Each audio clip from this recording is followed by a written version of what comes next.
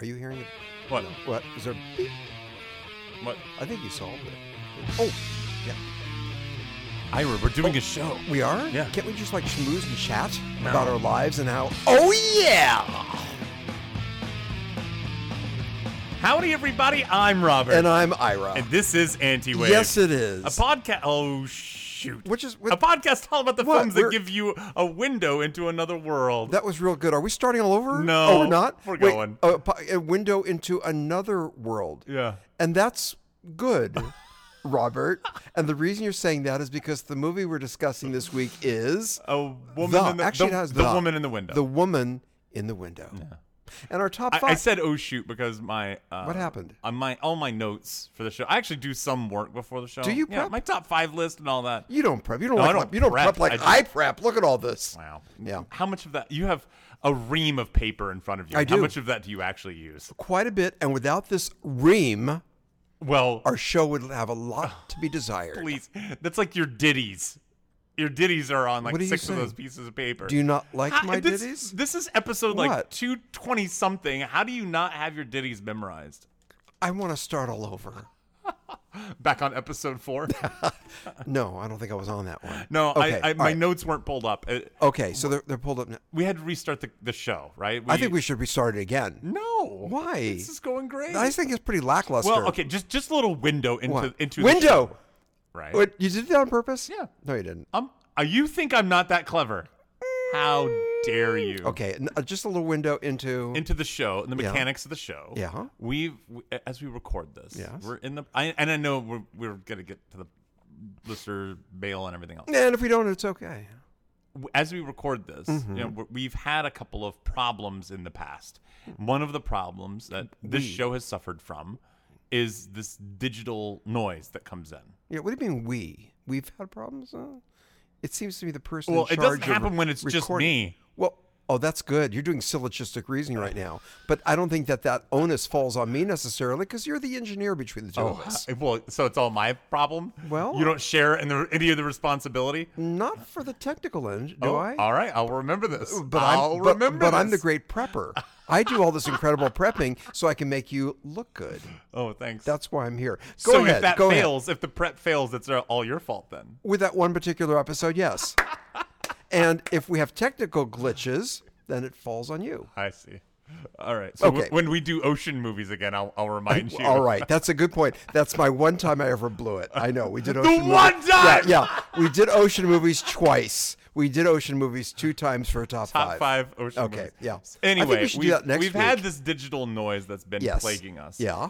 And I just restarted the computer, right? We had just, we did like the intro for 3 seconds. And it was really good than the one we did just now. Right. Yeah. Yeah. It was Well, better. this one's flawless. Oh, yeah, right. So we had to start over, and we restarted up the computer, and the noise fell away. We think we figured out what the problem was, right? Yeah. So no more noise. I like the way you say we. It was really you. Go ahead.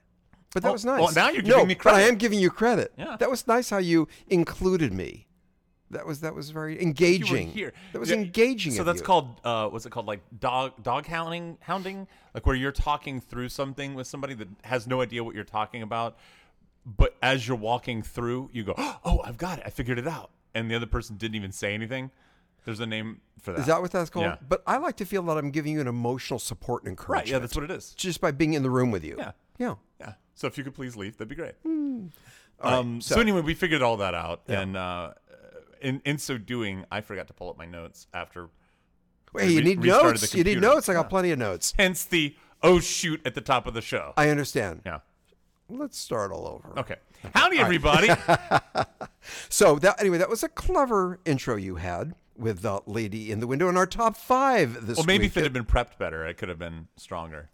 Again, our top 5 this week is, that's right, window movies. Window movies. Now, before we get to that particular segment, did you go into metaphor land with that? Not at all. I talked. Are you being really serious? Only about people No, who with windows? either made windows, were looking through windows. I have one that's Yes, a of metaphor. course. I think Well, we had to of do a course. metaphor. Or, yeah, I didn't take it on a literal. I'm very proud of my number one. I am too, and I don't think we're going to overlap on that at all. I don't think so either. My number one is going to impress you. My number one. It's a movie you have not seen. I talked about it once before. What were you going to say? My number one is a movie that we saw together. We saw it together. I think so. Huh. Okay. Here's a hint. Yeah. We reviewed it on this show. So there you go. It's going to be interesting. You're not going to get it. Is the word window in the title? No. Absolutely not. All right, anyway, here we go. We'll talk about what's last Yeah, week? yeah. Okay. All right. So, good. Yeah. And this is. Where's your organization, Mr. Prepper? Here do you it want me is. to do it? I got it. I got it right here. Yeah, thanks to me, you've got it. Well, okay. And now I think it's time for us to do listener mail. Yeah, let's do it. Okay, you ready? Yeah. On our last podcast, buddy, it was Stowaway Movies.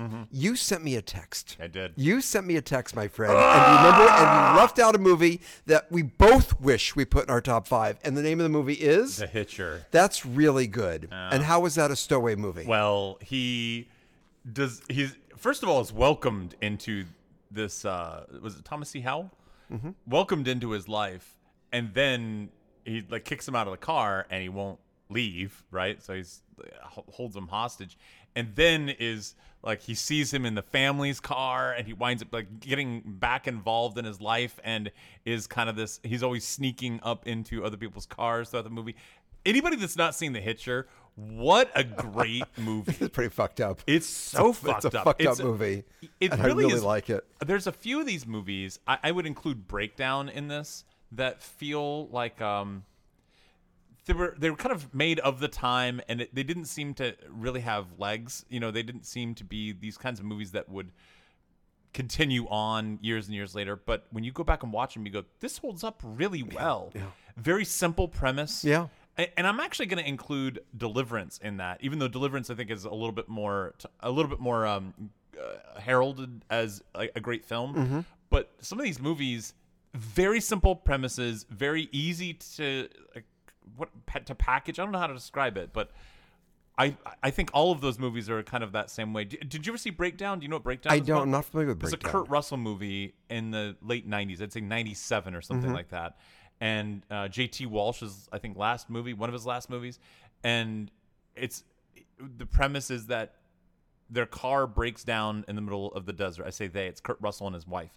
And this truck pulls up, and she gets in the truck to go to the next town, and he waits by the car. And the way that it's written, it kind of makes sense. Why is he leaving his wife? And she's like, I'll be fine. You're just going right down the street here. And he never sees her again. And it's very much I think it's Jeff Bridges. It's not Jeff Bridges? No. Okay, it's Kurt Russell. Okay, for sure. go ahead. No, I can see Jeff Bridges. Jeff Bridges is The Vanishing. And it's the same kind of concept. We've talked about... Yes. Yeah. So, go ahead. Yeah. And that falls in that category of a simple premise. But I think it's executed so well. Yes. And I think that's where you're going. And it's The timeless. Hitcher is so well executed. Yeah. Pardon the pun. Yeah. So these are great little movies that you find them and you're like, oh, that was cool. Yeah. How did that escape me? Yeah. Check out The Hitcher if you haven't seen it. Anyway, go ahead. What else? So, yes, The Hitcher. In addition to that, other listener mail, for Stowaway Movies, again, she wrote, Robert again took one of my choices. She wanted Wall-E, but in the same theme I have. Maybe you're more familiar with these films than I am, Robert. Train to Busan. Does that mean anything to you? That's a zombie movie, a Korean zombie movie. Oh. Cloud Atlas. I certainly know of it, but I never saw it. That's pretty good. Not sci-fi, but a fabulous movie to have and have not.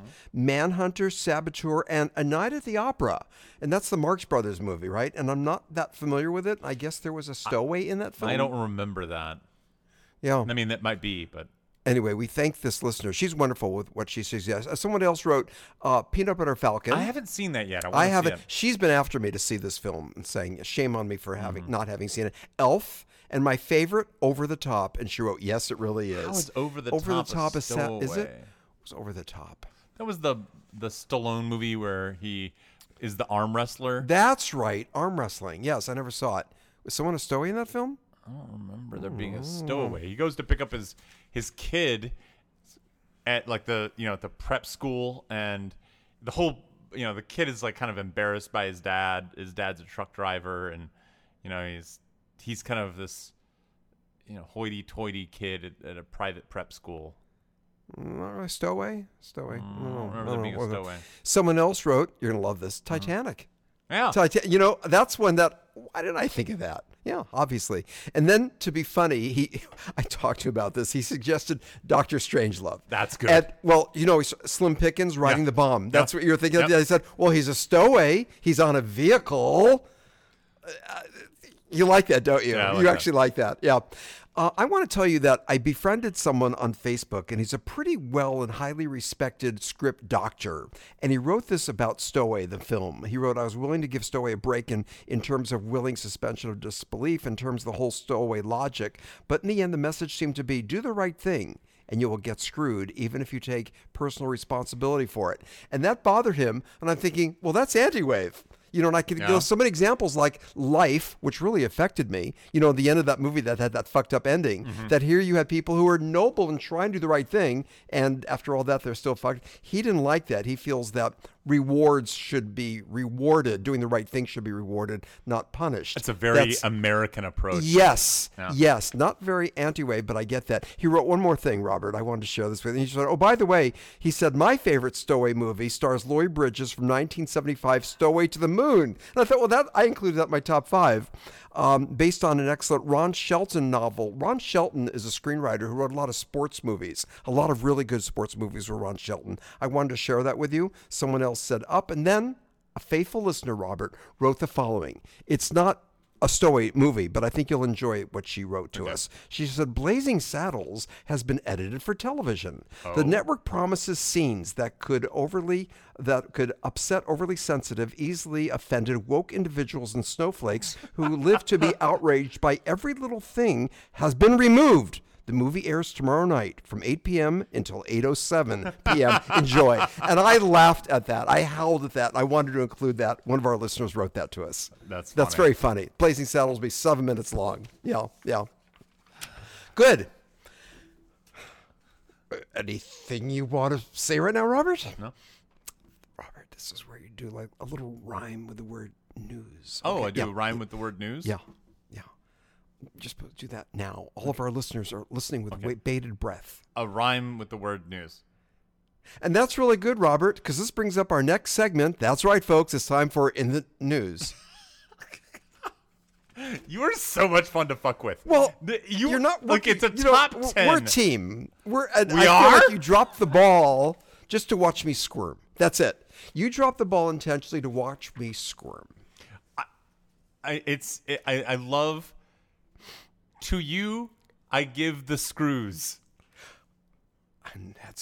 And Robert, it's funny you'd say that, because you know what it's time for? That's right, In the News. This is the worst intro ever. I love it. A couple of things I want to mention. First, I want to say that of the three, Charlie Chaplin and Harold Lloyd, Buster Keaton was my favorite one. He had the most pathos for me. Wait, there was something about... Wait, you said a couple things I want to mention. Yeah, I know, but first I'm prefacing it, and then I'll get into my Of the points. Three of those, Harold Lloyd, Buster Keaton, and Charlie Chaplin. But that's not one of the couple of things I want to mention. Yeah. But that's like a preamble before I get to the core. Okay. But you said of the three. Of the three. Oh, okay. But before I get into Got it. No, I'm with you. I really like Buster Keaton. And you talked about this, Robert, 2 or 3 years ago on a podcast about that famous scene where the building facade falls down on him. And I remember vividly you're saying that he was not in a good mental state of mind to do that. There was something brewing within him that was kind of dark. And he talked about that afterwards, years later, and he said he would never do that if he was in his right mind. As you know, that building, what movie was that from? I can't think of the title. It's a play on words. I can't remember. It's a play on words, but it's a famous shot. And I want to say that he stood, there was a nail. You know this, don't you? They put a nail on the ground. He had 3 inches to spare on each side. And that was a real shot. And it wasn't done through, obviously, computer generated. The facade fell down, and through the open window, his body could stay and not be harmed. And the cinematographer lined up the shot and turned away. The cinematographer didn't want to look through the camera as that facade went down on him. He was not in a good place mentally. He did that shot, but then the bulk of the documentary is really about what happened to him because his movies were so ambitious. Wait, okay. What documentary? There was a documentary that I watched, right, and it was talking about not only that famous shot, but his bouts with alcoholism and that he was depressed. he sold out after he did the first movies that were. I have a question. What? Yeah. Because you're jumping too far Am I wrong? ahead. Yeah. Me? Because doing I want to ask. Yeah. So the part where the facade fell down, didn't they do a take where he got hurt with that? Is that right? If so, I'm not aware of that. I seem to remember there being 2 takes. And there was one take that it did fall on him and it hit his back, but it just kind of barely clipped him or something like that. And it hurt his back a little bit. I might be mistaken. If so, that's incredible. But I think maybe it was like a half speed or something like that. They did like a rehearsal. And then when they did the full version, they got it right. Right. I want to say there was something like that. I don't know, somebody, you'll correct me. I know I'll look into it. I'll have the answer for us next week. His earlier films were more ambitious with the physical comedy. Yeah. He was taking more risks, but then he got a lot of pressure to sign with MGM, and when that happened, it brought him down. They did safer movies that were not nearly as ambitious, and that's when his star had already peaked and it was declining. His star power, the alcoholism. They were telling stories about him that he was institutionalized for a while and had to wear a straitjacket. Really? Isn't that crazy? How to wear a Yeah, it is crazy. Because he was always literally because he was always trying to get alcohol, and then he did stuff in the 60s. I remember he was in a Twilight Zone episode thinking, that's Buster Keaton. Isn't that weird? In a Twilight Zone episode. And it's just odd with not just him, but so many stars when the decline and their demons, their inner demons, whether it's alcohol or whatever. And it was a fascinating mini documentary. So let me chime in on this. Please. Because it's weird that you mentioned this because we were going to do Week in Review. One of the movies that I saw this week was Chaplin. Really? Isn't that weird? That is weird. Like, you saw a documentary on Buster Keaton and I saw Chaplin? That suggests that we're on the same page. We have a symbiosis. We didn't discuss this at all. That's why we're on the, All right. Yeah. That's happened more than once with us. You know that. I mean, to be fair, I watched a biopic. I mean, it was the, not Johnny Depp, what's his name? Robert Downey Jr. movie. But, it was still kind of a biography of this guy's life. And growing up, I always liked Chaplin, but I think it was because I wasn't really watching the movies. Once I started watching the movies, I'm going, oh no, Buster Keaton, I agree with you. You do. He's Pathos. Yeah. Something about the face. And also just like respect for what he was doing. I mean, I think Chaplin was making, like, The Kid. You saw The Kid, right? Mm-hmm. It's a fantastic movie, and there's some really... Jackie Coogan is just... When he's screaming for Charlie Chaplin and he's, like, begging for him to come close, that's a really powerful moment. And I think they are better films, so to speak, some of them. What's the Hitler one that he did? The Dictator? The Great Dictator? The Great Dictator. That's it. And I think they're important messages. Yes. Whereas Buster that Keaton's famous aren't. Speech he gives. Right. Yeah. Whereas Buster Keaton's aren't so important. Right. But they're impressive. Yes. And Buster Keaton's work holds up, and you're going, fucking A, look at what this guy is doing. Yeah. I think that's the difference between them. Harold Lloyd was just kind of like, okay, whatever. He was along for the ride and was good, but not up to the same par as the other two. I agree. Agreed. Yeah. Very interesting. So, Buster Keaton. Hey, another point I want to share with you. Go for it. Man, the Golden Globes. They're fucking imploding. That's the word. It is imploding. I sent you something a few days ago. Do you have a chance to read it? Yeah. That the Hollywood Foreign Press and trying their reform actions, and it's all backfiring. The voters have quit. A few voters of the Hollywood Foreign Press have quit. And did you know that the president of the Hollywood Foreign Press actually wrote an email? Did you see that in the article? Saying that the Black Lives Matters movement is a racist hate group. Well, yes, he said it's imploding. He's not wrong. He's not wrong. He's not wrong. He's not wrong. Which is a wonderful segment into the third thing I want to share with you. And let's do this now. Well, wait a minute. Hold on. I'm not done talking about the Golden Globes. Go. So they're still happening, right? Not being televised. They've lost the clout. No one cares. There was even a Jimmy Kimmel joke a few nights ago about the Golden Globes as if that matters anymore. He said that. Like, who cares? They've lost clout. And yet, I think they should still have them. They should still give them out, and it'd be interesting to see who shows up. Because what you're now doing is you are pitting two things against each other in Hollywood, which is this desire to be woke against the desire to feed your ego and be recognized. Yes. And now those two things are in conflict, and for the Hollywood elite, they can't handle that. Who would show up? There would be people who would show up. Who would be at that Golden Not Globe because dinner? they agree, but they would be like, I'm gonna tell them off or something like that, but really they're there to get their award. And of course the MC has to be Ricky. Yeah, Ricky Gervais. Yeah. It's a crazy time. It's a crazy time. They should just throw all the money they've got at Ricky Gervais and be like, just keep coming back. Just keep coming back and just keep doing it. Just double down and be like, just rip into us, keep going, make this as harsh as possible. Even if it's just you in a closet, we're going to pay you to just host this thing, read off these names. You know what? NBC dropped it. They don't want to represent. But if that went to the Fox News, and if they televised it, they would get the highest ratings they've ever received for anything ever. This is not a bad idea. Whoa. This is an aha suggestion. This is an aha suggestion. No, Fox Everyone News, would win. Everyone would win. Not just Fox, like the Fox station, but Fox News. Yes. And then if they got somebody who was just ripping into the Hollywood elite, that's interesting. Everyone would win. The viewers would have a blast watching it. They'd get revenue. Fox News. That'd be televised. It would. It's going to rate higher than the Oscars. Yes, the Oscars would. Is dwindling. I mean, yeah. I like that idea. That's not a bad idea. Yeah. And this, Robert, all this is a wonderful segue into my third news point. Okay. You're familiar with Lin-Manuel Miranda. I am. You know where I'm going. Do you know about this? No?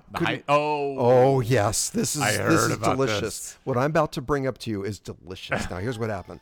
First, I want to say that Lin is responsible because of what he did with Hamilton and the play In the Heights. It was a Broadway play, very successful, as far as minorities and putting them on stage, Black, Latin, and Puerto Rican. As you know, they made the film In the Heights. Lin, who was responsible for the movie. I don't know if he ended up directing it. I'm not sure. Did he direct it? But okay.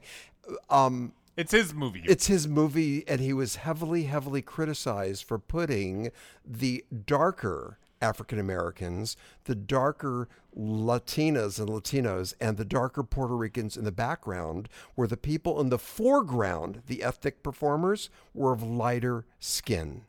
Heavily criticized. Robert, he came out with an apology. He apologized and said, this is so like him to say this, I will learn from this. I need to grow. That's very Lin-Manuel. I will learn from this. I need to grow. And he did not direct it, by the way. I looked it up. Oh, he did not direct it, but he still had his finger in the... Okay, yeah. I think it's his movie in the way that Tim Burton didn't direct the Nightmare Before Christmas. He didn't? But it's a Tim Burton movie. He didn't direct Nightmare Before? I didn't know that. Yeah. I just assumed he did. Yeah. 2 nights ago, Rita Moreno. Do you know about this? Rita Moreno? Yeah, you know who she is. She's about to turn 90, by the way. And she herself is responsible for so much bringing the Latin culture to the forefront in West Side Story and other things. We know all that. She was on Stephen Colbert. I was watching it by myself. I think it's Stephen Colbert. Why do I say with Colbert? Because the T at the end. there. Stephen Colbert. And he brought up the criticism against Lin-Manuel, and she said, "Stop it. That's enough. Enjoy the movie. That's enough, people. I'm tired of all this. See the film. We need to breathe and just stop it." I was home by myself and I started applauding. Good for her. You know where this is going, don't you? She apologized. She apologized? Yes. Look at the two twists in what I'm telling you right now. She came out and she got a lot of flack on Twitter because of what she said, that it was, so what? Get over it, people. So what if the lighter skinned Blacks and Latins and Puerto Ricos are in the forefront doing the primary dancing and the other people in the background are darker? She said, that's enough. Enjoy the movie. Stop it. She got heavily criticized. She came out and apologized. Everyone's fucking apologizing. So she apologized. When do we apologize for this episode? Look at the twist that this has taken. You know, I'm going to say, all right, 2 things. Yeah. Number one, all of these people would be way better off if they would just turn their phones off and just. So I'm getting roasted on Twitter. What do I fucking care? Yeah. Why do you put value and stock into likes and comments on Twitter? And if everybody's roasting you on Twitter, but you're not looking, what does it matter? And if your phone's blowing up and everyone else is freaking out, just go, get a life, man. I said what I said. Period. The end. When you start apologizing, that's the beginning of the end for you. It's like, all right, well, now neither side is happy with you. Yeah. Right? You have people that are applauding in their homes by themselves, naked with a heart on. Are we talking about anyone in particular? No, just generally speaking. Okay, yeah. They're clapping with their hands and their dick against their belly.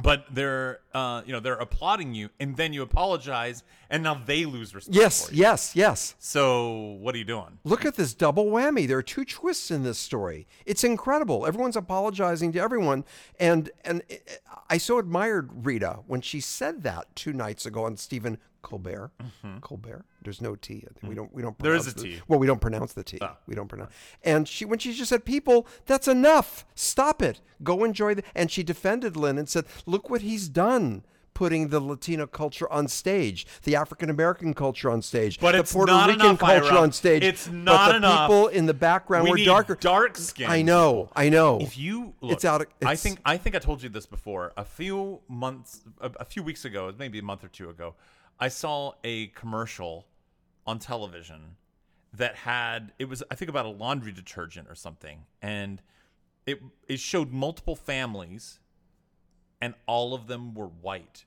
And I went, oh, that's startling. That's startling. I haven't seen this since 1996. I know. Like, what the fuck is that? Yeah, I know.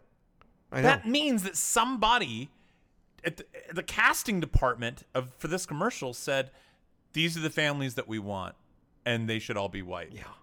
It's crazy.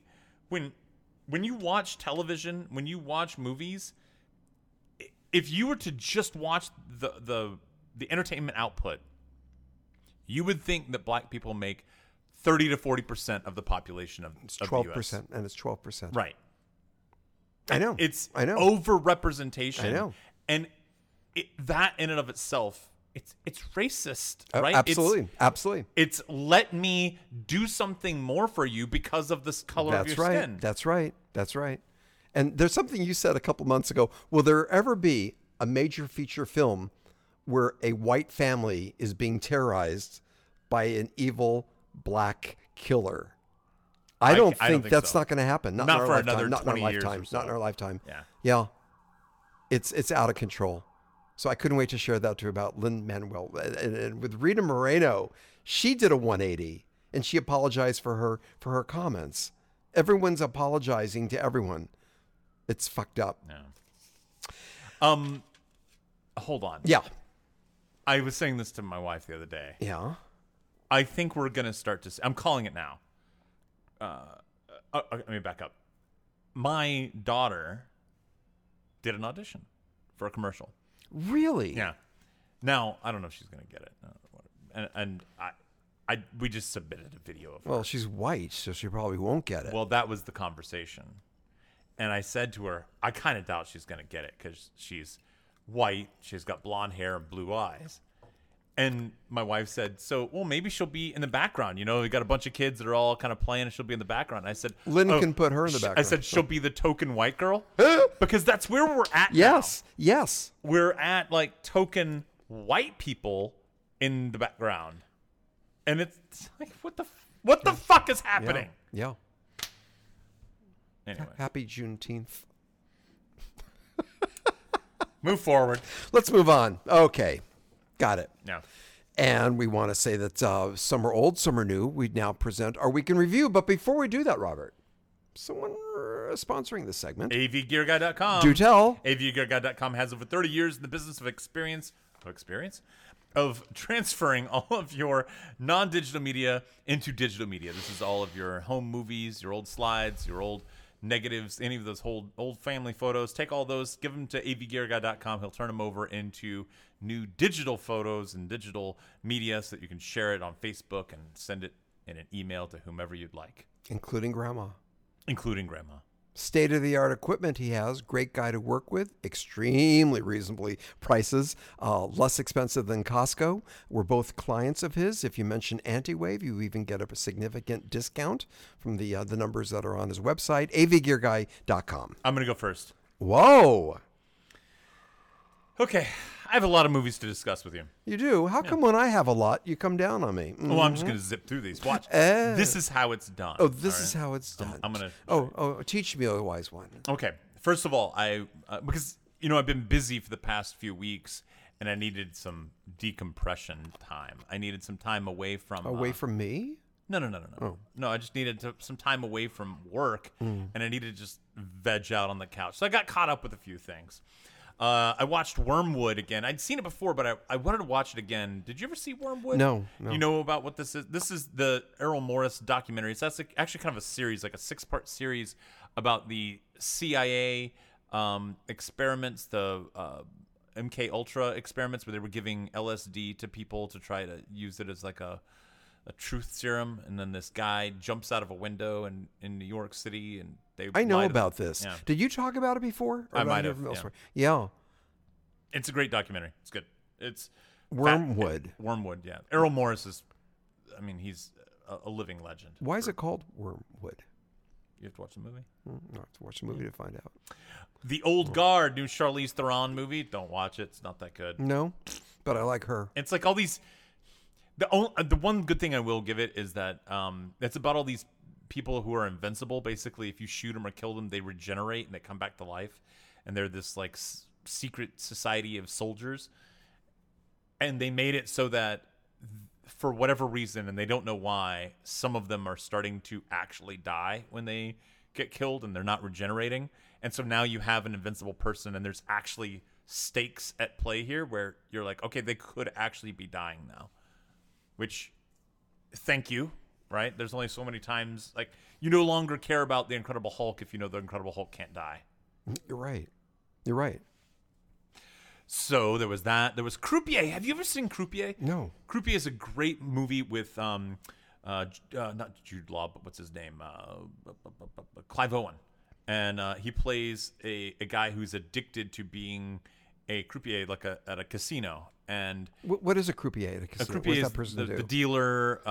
Really, the croupier is the guy who's in charge of the roulette wheel.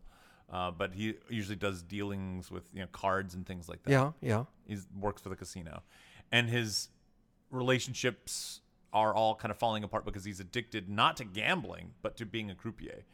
And then it turns out that there's some people that are trying to hold up the casino, and he doesn't know who it is, but they've kind of sent word to him that they're going to do this, and they want him to have a fight with somebody who's cheating. And they're like, basically, all you have to do is do your job. We want to create a distraction. We want to make sure that you are going to notice that he's cheating, and you start a fight with him as a distraction. And he's now caught up in like, do I want to do this? And they're like, you won't get caught because you're just doing your job. That's what you're supposed to do. And so you just call this guy out for cheating. He'll hit you, and you fight back. That's it. And he knows that this thing is coming, and it's a really interesting movie. It's really good. Robert, what's the name of the guy in a Vegas casino who's there to break good luck? Cooler. Yes. Yeah. Yes, The Cooler. That was also a film. Anyway, I just flashed on that. Yeah. That there actually is a person to do that if you're on a winning streak. Okay, go ahead. I watched Don't Crack Under Pressure, Don't Crack Under Pressure 2, and Don't Crack Under Pressure 3. Well, I never heard of any of them. These are a series of documentaries that follow extreme sports people who do skiing down like insane mountains or like wingsuit flying and things like that. Those videos on YouTube where they're on a mountain bike? Yeah. On those peaks, they're not.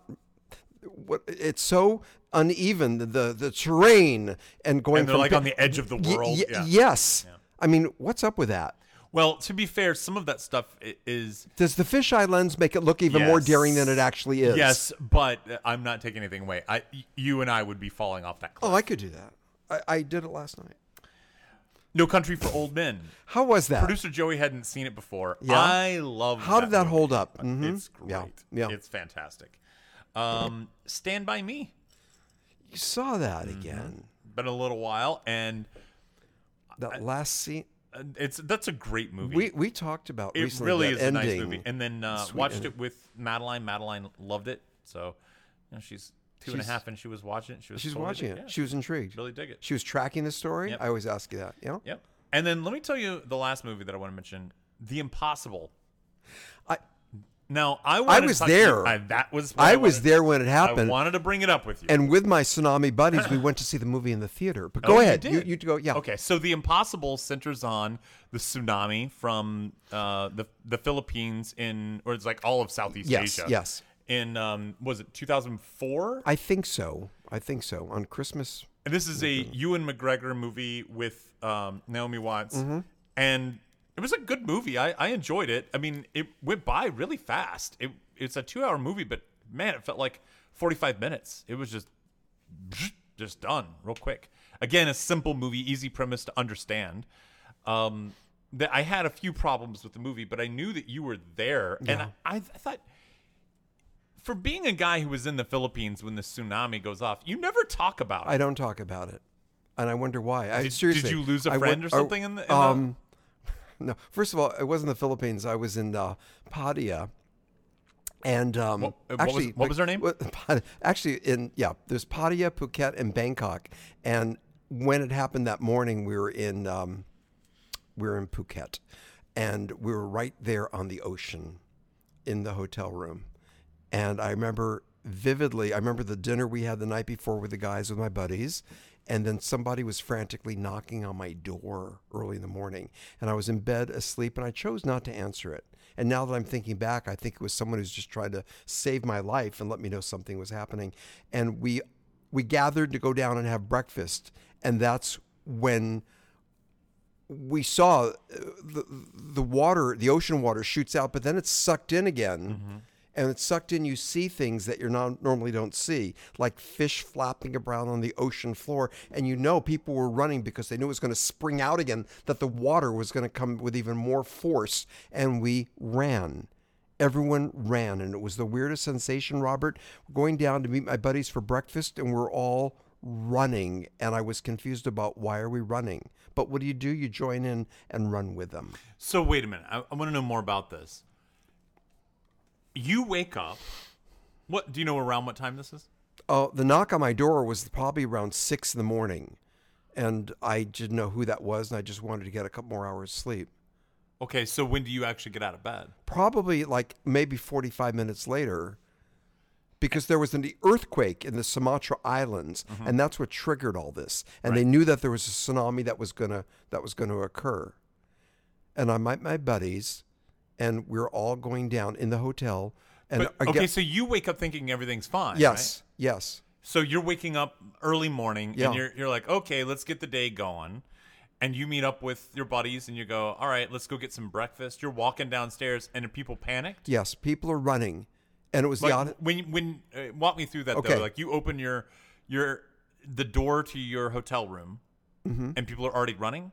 Yes, because the hotel was like on stilts, right on the sand, and I went down the stairs, the wooden stairs, to meet up with my buddies, and I remember I had my breakfast voucher in hand, and that's when people were screaming because the water was starting to shoot forward again. It was in, and then it was going back out, and people were running, and I didn't know why people were running because I didn't even know the word tsunami at that point. And we ran with them, and my thoughts were really bizarre about why are all these people running, that I thought maybe there's a shark, which was silly because we were on land. It made no sense. It could have been a land shark. Land shark. Yeah, great SNL. Or could have been a terrorist activity, And as running, I didn't know why we were running. And then the water shot forward. But wait, you're jumping to the... I want to know... I want to walk through this a little more carefully. Yeah. Did your friends say anything to you? Everyone was running. So you just walk down the stairs and your friends are running past you? Yeah, or they go, they're running. Do they grab you? Run. Everyone was yelling, just run. And I ran. Okay, so you run from the beach. To higher level. And that's when all of a sudden water started going up my ankles, up my calves, my knees, up to my waist, that it was being shot out. But we reached land that was high enough where we weren't going to drown, and we were able to see what was happening. And with that second push of water, I saw cars and boats flying about and wedged into the hotel walls.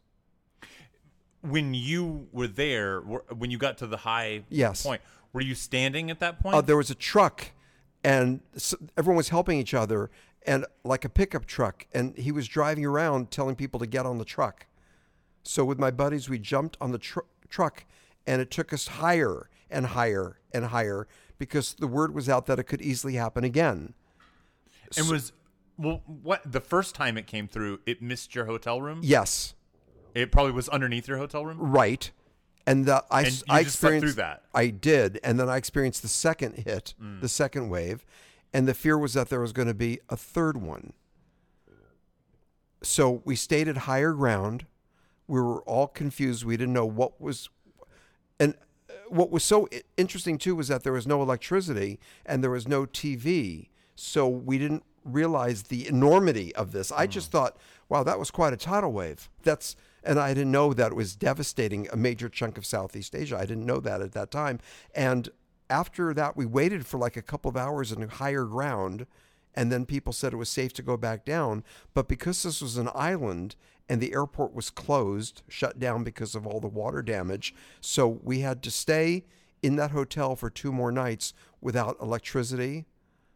And I remember my room was on ground level, so I stayed with my buddy Stan because his room was higher up, and I just felt safer in a higher ground hotel. Did it fuck up your hotel room? Yes, and very foolishly now, looking back, I went back by myself because I wanted to get my camera. And this is really before cell phones were so prominent. And I remember going through the mud and wedging my hotel door open, and I walked in and I went into my safe deposit box, got my camera and a few other things, and it was my fine? passport, and it was fine, and then went back out and joined my friends. Wait, okay, I want to replay it one more time. So you run out of your hotel room, your buddies are there on the beach and going run, right? And you start running as well. Yeah. And you find a guy in a pickup truck who says, get on the pickup truck. And he took us up to higher ground. All right, he takes you up to higher ground. Now, are you standing on the pickup truck when you say like the water's getting up to your feet and your ankles? Or do you No, get off the feet and ankles was when I went back to the hotel room. That was still ground. In the truck, we were all seated. It was like a huge flatbed. And he had like 10 people on the truck. And he just went out of his way to help us. And so then you get up to like the top of a mountain or something. Yes. And we just sat there. And can you see the water coming in from I don't think we saw the water coming in, no, because we were quite high and it was blocking a view. So a bunch of us were just sitting there in the hot sun outside. And I remember the heat and being very thirsty. And we just waited for a couple of hours before we went back down to the hotel rooms. And then when you get back down to the hotel room, it's obvious. Like, well, we saw the city, and that's when I went around taking pictures. And wait, you hadn't gotten your... I did get my camera. At that point? No, earlier, before the truck. Before the truck, I went back to my room, which is foolish, because it could have happened again. But I wanted to get my camera to document this. But you said that your hotel room was already fucked up. Not enough where I was able to get back to the hotel room in mud and get back in my safe deposit box. Well, wait, I'm confused now. Okay. Before you got on the truck, when everybody's saying run, run, run, you ran back to your hotel room to get your camera? Yes, and then the truck. But had it already hit your hotel room? Yes. I guess I'm confused. But there was mud all over the place. And things, it seemed so was quiet it like and peaceful. when you woke up in the morning, there was mud all over the place at that point? When I woke up in the morning, I don't remember. It was after the first hit, so I guess there was mud in some location, but I just remember wanting to get breakfast and the running. What's not making sense? Because I guess, I imagine you waking up out of bed and a hotel room is fine, and then you hear all these people screaming, and you're going, what the fuck's going on? And you're like, I'm going to go to breakfast with my buddies. And then you get out of the hotel room, you see everybody running. And then now you run back into your room to get your camera and there's mud everywhere. Yes. Okay. So between the time that you saw your buddies and going back to get your camera, there was all this mud that kind Yes. Yes. It's fascinating. I saw a lot of horrific things, and I do think I did some blocking of that. Did you see death? Did I see? I didn't see dead bodies. There was glass, a lot of glass that all over the broken shrouds of glass, and the next day they even had newspapers of all the people who died, pictures of them, posted on walls in the city. And we had to stay there for 2 more nights. And we just walked around the next day in disbelief with what had happened. And the interesting thing, too, is that when they finally opened up the airport and we could fly back to Bangkok, and we were greeted by the Red Cross. And what they were doing for people was giving out emergency passports so you can get home, get back to your family. I didn't know that they do that, but they make the process a lot easier. Fill out this form. Good. Go on the plane. Go back home where you want to be with your family. But that's when we were greeted by the Red Cross. They asked us if we were okay. And that's when I turned to my buddies and said, this was bigger than we thought it was. And then we were in Bangkok. We saw the news about what happened. So how did you feel at the time? Did you feel like, well, that was something? Yeah. Like you felt like you had a good story to tell people when you came back? Do you remember how you felt? I remember calling my brother. I didn't. Somebody had a cell phone, and I called my brother, and it was the middle of the night in Los Angeles, and I woke him up. He was not happy, and I said, "You need to know that I'm okay. Go back to sleep. When you wake up, watch the news, but you need to know that I'm alive and I'm going to be all right." So he thanked me for that. Not at that moment, but it was like a week later. He thanked me so much for that call. And I was interviewed by the LA Times, and of course the college newspaper where we taught at Glendale College on the front page. They did all that with me. There's a piece of irony to all this, that the fact that I was going to Bangkok and the reputation of that area, and my division chair said, "You really don't need to. You work with young people here, Ira. You don't need to tell people that you're going to Bangkok. It won't behoove you, especially when you're tenure track." And then when you know that a week and a half later, on the front page of the school paper, the headline was "Speech Professor Survives Tsunami." Fuck somebody in Bangkok. Speech Professor Survives Tsunami. So much for keeping my vacation hush hush. That's funny. Well, so we saw the impossible with my that was my next buddies. question. Is Yes. What did you think about the movie? We thought it was good. We had long talk. We all went out for dinner afterwards and talked about, was it accurate? Was it accurate? And I think it was pretty much accurate. We still reminisce about it. Reminisce is wrong. We still talk about what happened, and I escaped death. I mean, we bonded with these 2 people from New Zealand in our hotel, and he lost his buddy. His best friend died. So he had dinner with us that following night. His friend is dead. Did you buy his dinner or did you make him pay? I'm a Jew. Oh, okay, so yeah, I was just going to say. I said, well, since you have such a great loss, why don't you buy dinner for all of us?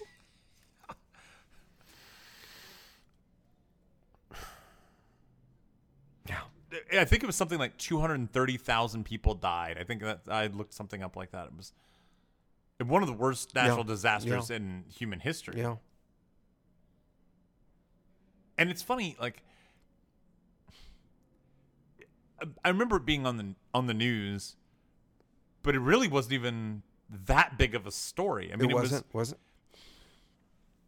It was a big story. But you thought it already had even more publicity than it got. Yeah, who remembers that? Yeah. It wasn't like September 11th.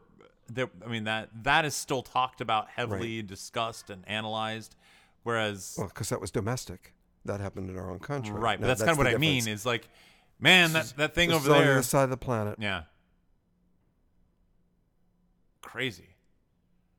I mean, I wonder if something like that, if a tsunami were to happen near the United States, the death toll wouldn't be as large. I think partially because of the structures and the way that they're built in the United States has better building codes and things like that would prevent a lot of that from happening, and I think there's also just, I mean, you go out to Santa Monica and you look at like the houses that are right there on the beach, but then right after there's a sheer cliff that goes up. Right. I don't know how a tsunami gets up that high. I mean, I guess it would and could, but then it just seems like the death toll is going to be really limited if it was something in Los Angeles. Don't you think? I think you're right. I agree. Yeah. My buddy was had a reservation to stay in the first hotel he had locked in, but they explained that they were doing construction, so he canceled that reservation, and that hotel was decimated. That hotel, which was right on the beach, also on stilts, was gone, just gone.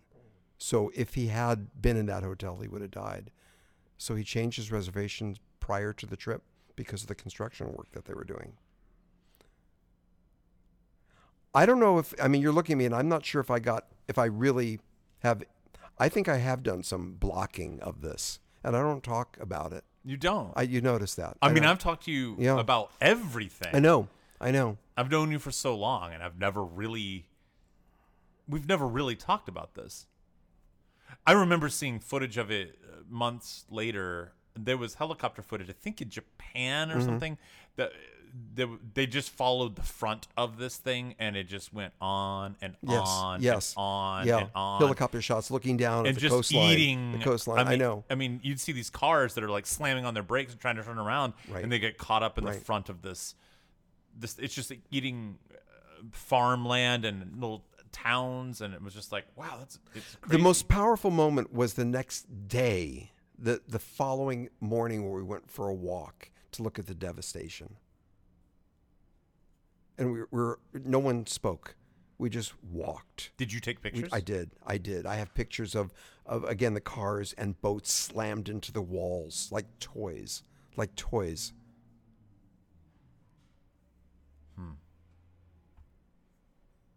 Good times, though, right?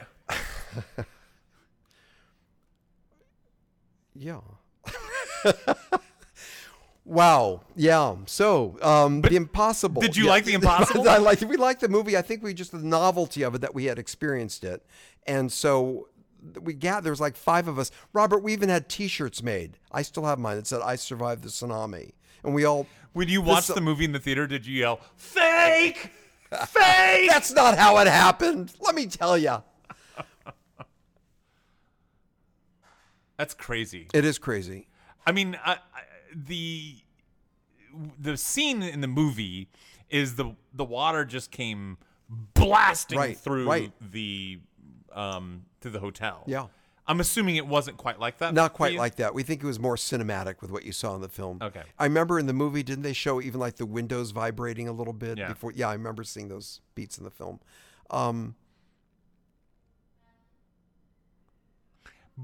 Watching it recede, knowing it's going to spring forward again, that was really ominous.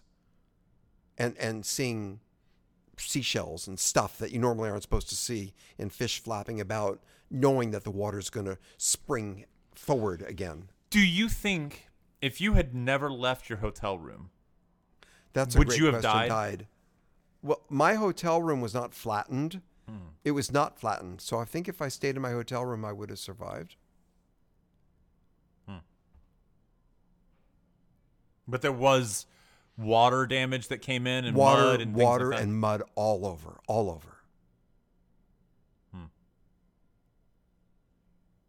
But not your buddy's room, right? No, they're fine. Yeah, because they were up higher. They were up higher. Yeah. So their rooms were still okay, but it was just odd having to stay in that hotel for 3 more days without electricity, and food was difficult too. Because, the kitchen couldn't prepare did you have to pay for those days? Checking out, I said to the guy that, I actually did the IRA and said, I want to fully pay because of what you people went through. I don't want you to be at a loss. But they said, no, we'll work out a deal. Just pay half of what it would have been or something like that. Did you critique the maid service? Be like, they didn't really clean all the mud up. I just want you to know, like, they could have done a better job. Are you kidding? I had sex with the maid. What was his name? All right. Wow. So, sorry to go on that detour, but sometimes the show's got to stop and we got to just kind of drill down. That was fascinating. You feel I'm not in touch emotionally with what I experienced. That's not it. Don't you feel like I have a little bit of a wall up? I'm feeling that. I want to see what you went through. Yeah. Like, I want to know the movie in your mind. And for me, there were parts that were missing. I suspect the problem that you're having with this, with explaining it, is because you haven't told this story many times. Mm-hmm. Right? These are all just memories, and I think you probably are trying to block out certain things. Maybe it's just, I know you so well. I know what stories you tell and which ones you don't. Right. I've never heard you tell this story. Yeah. I've only heard you say, I was there, right? And that was it. That's all that's ever come out. And I don't think I've ever really, I know I haven't. I've never drilled down with you on the whole thing to discuss it. And so for me, I want to be there. Like, okay, let's do a little Ira action movie in my mind. And the problem is when you're saying, like, so I got my camera, I'm going, well, wait a minute. Yeah. I don't understand the process, the order of events. And you're right. When you tell the story, that helps it make the memories solidify. Yeah. Solidifies your memories by talking about it. And I think I'm making a concerted effort to not talk much about it. Do you find that it's disrespectful to the people that were there, or it was just horrific? I saw a lot of horrific things, and I may have blocked it. So you're saying you're fucked up? I need therapy. Yeah, you do. Want to go to Thailand? Not with you. You're a bad luck charm.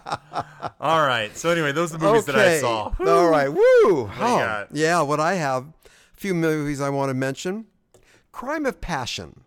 Now, let's talk about this. There's like 5 movies, Robert, with that title, Crime of Passion. And Barbara Stanwyck was in an early one. I didn't know that. But this is 2005, all about a sexy lady claiming sexual harassment. And then the whole thing was a setup just to get money from the boss. And there were 3 twists, too many twists. It got kind of silly, but it did what it was supposed to do. Let's move on to Deep Impact. I know you're not a fan of that movie. And I had it on while I was doing other things. And you know what? It was melodramatic. Oh, really? Yes, I know. I remember seeing it in the theater when it came out, and I liked it a lot. Robert Duvall, of course, Morgan Freeman is the President of the United States, and it was a tad melodramatic. But what I want to talk about, TCM does themes, where they clump movies together with similar themes. And it's a movie I mentioned before, and you didn't see it, about time travel. This one's called Time After Time. Can I just say this is the best weekend review you've ever done? You just zip through these movies. You're like, okay, here's a quick little blurb, and then you didn't go on to 15 minutes. I think, Robert, I've always done that, but you weren't aware of it. Right. Let's go back to TCM. Time After Time, coupled with The Time Machine. Oh. Now, this was a fun afternoon for me. No, Time After Time I haven't seen. I know that. Okay. I know that. And so that was Malcolm McDowell. The premise is ludicrous, but man, it was fun. I remember seeing it in the theater in 1979 when it first came out. Hadn't seen it since. And again, the premise was that H.G. Wells, taking place in Victoria, is tracking down Jack the Ripper. And they go into H.G. Wells' time machine and go to... It's always San Francisco, isn't it? It's always San Francisco. They do that a lot. With Star Trek, they did San Francisco. They have fun with that. Even Invasion of Body Snatchers was San Francisco. So they could show the Golden Gate Bridge. That's it. You know what? There's truth to that, just to show the skyline and so on. So it was a ludicrous premise, but it was a lot of fun. And Malcolm McDowell... was H.G. Wells, and David Warner. He makes a good bad guy, and he was Jack the Ripper. And you know who else was in it? Was Miss Mary Steenburgen. Mary Steenburgen? Yes, and I read up on this last I'm sorry, night. what was her name? Yeah, whatever. It doesn't matter. She's... Why do I help you out in these moments? She was in... Was it the third installment of Back to the Future? Yeah. Was it the third one? They actually went out of their way to pay homage to Time After Time by giving her very similar dialogue. Isn't that interesting? because she was in the same predicament in both movies. So they mirrored it and had fun with that with a wink. In Back to the Future 3, they did? Yes. What was her role? Did she fall in love with the professor, Doc Brown? Yeah. Dr. Brown. Yeah. So they had her not exactly verbatim the same dialogue, but there was a similar beats that were reminiscent of time. And they went out of their way to do that when they had her committed for the movies. Time after time, it was a ludicrous premise, but it was still a lot of fun. And I don't think it held up quite the same as when I saw it in the theater in 1979, but I still found myself enjoying it. And that was coupled, of course, with A Time Machine with Rod Taylor. That movie, as you know, I've always had a visceral reaction to it. And I may have shared this before, but I remember so vividly when I was in middle school, what we used to call junior high, you know about this, during lunch hour, and they would have the movie and they'd show it in 15-minute segments. So Monday, Tuesday, Wednesday, Thursday, Friday. And I hated school. But I loved going to school that week because I knew there'd be the next installment of The Time Machine at lunch. They'd get everybody in there and show 15 or 18 minutes of the movie. And I just loved doing that. That movie with Rod Taylor, it just affected me so much. And I love The Time Machine. That's Have you what seen I saw. it since? I found myself watching it for, watch the first 10 minutes. Well, after about an hour and a half, I figured I should turn it off now and go to sleep. But it does hold up. It does hold up, especially, I know we've talked about this, but there were in the first third of the movie where Rod Taylor, is in the time machine, the beautiful vehicle. Yeah. There's just something about it that I would think about it all night long. I just couldn't, I was so connected with this movie. And again, where he could see in his laboratory across the street was a woman's dress shop. And as he'd go a few years in the future, he'd see a mannequin in the store window with the dresses changing, the length of the skirts, the hats. And what a clever way to show passage of time. It was a smart movie. It was very well done. Anyway, that's what I saw this week. Ira, Woo! you want to talk about The Woman in the Window? And Robert, talk us through it. All right. Okay. Here's your one sheet, by the way, if you want it. I don't know if you need it or not. Woman in the Window centers around a woman named Dr. Anna Fox, played by Amy Adams, who is agoraphobic, lives in her house all the time and never leaves. And wouldn't you know it, she witnesses a murder right across the street. This is reminiscent of Rear Window. There's obviously a lot of Hitchcockian references here. I wonder if people who are watching this movie think that the movie doesn't know that Rear Window exists or something. I wonder that too. Because I think there was definitely there were some references to... There's a Vertigo moment. Yeah. The staircase was right out... Right. And I think what's happening is the filmmakers are paying homage to Hitchcock, but people who aren't really catching it are going, you're just ripping off these other movies. And it's like, no. There's a fine line between the two. Anyway, so she witnesses a murder, and it's kind of a whodunit. Or so she thinks. And that's what sure. I was going to say. Okay. I think it's all coupled with also she's losing her mind. And she's... we find out that she's got her own demons and medication she's been taking and things like that. Okay. Yeah. You can probably hear by our tone. I suspect that we did not enjoy this movie. I don't know if you did or not, but you've made a few I gave comments. you some. Yeah, I did, didn't I? Yeah. Yeah, I know. Remember, was it on our last podcast when we did that science fiction movie with Anna Kendrick? Oh, yeah. The Stowaway. And I said, A, I love Anna Kendrick, and B, I love sci-fi movies. What a piece of shit this was. Well, here, this entire cast, these people are brilliant. These people have done such great work. And I'm open to thrillers. What a piece of shit this movie was. Yeah, this was not a good movie. Robert was horrible. Wasn't it? I think you hated it more than I did. See, because I knew that was going to happen. But You'll did dislike not like this movie. But I disliked it even more than you. There's a reason why on Rotten Tomatoes the critics gave it 25%, audience gave it 35%. Oh, yeah. Oh. But there's a reason for those horrible numbers. I think the problem with this is it was very predictable. It is a whodunit in the sense that it's going to be one of these characters that killed this person. Right, you're introduced to only a handful of characters, and one of them has to be the murderer.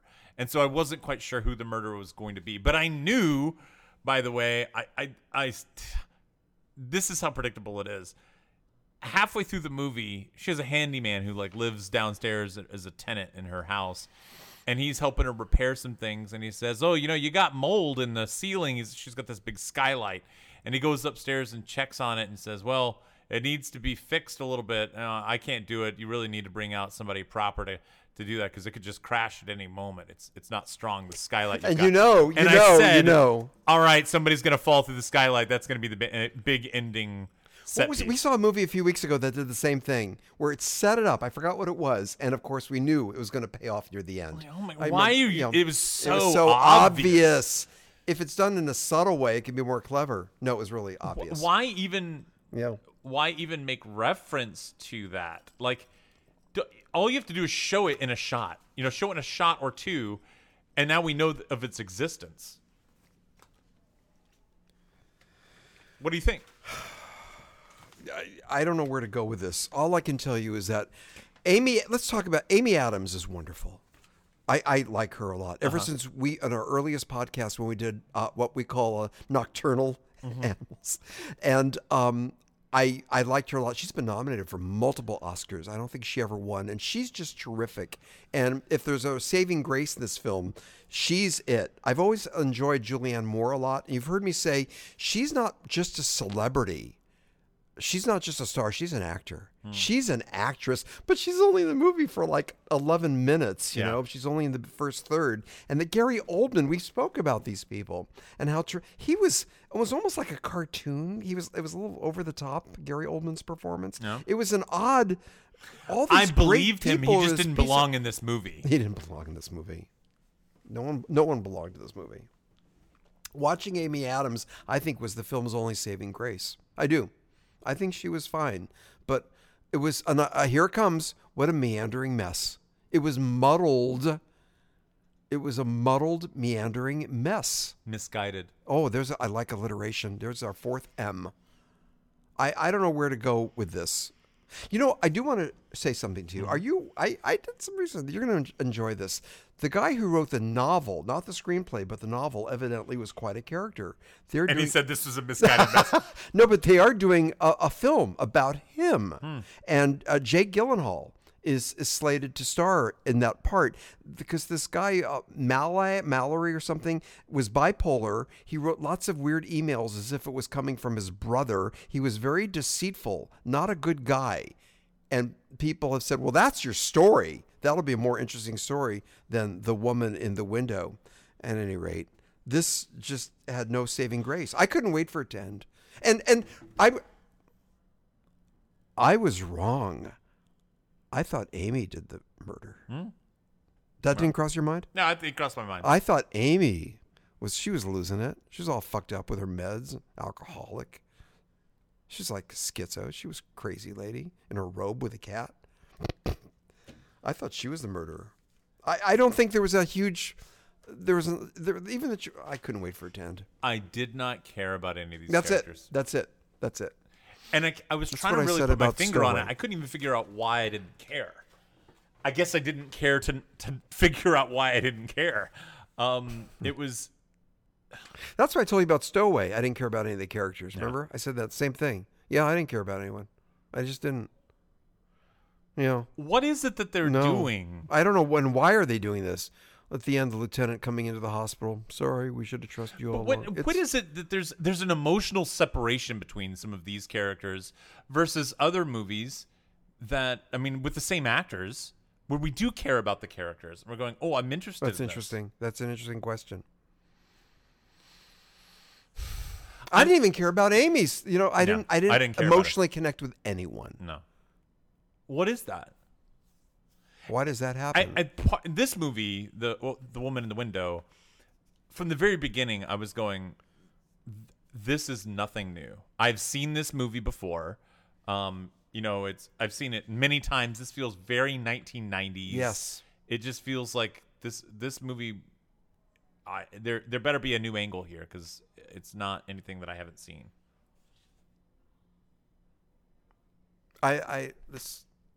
I have my infamous list of the worst movies we've seen in the last 5 years. This is going on it. Oh, really?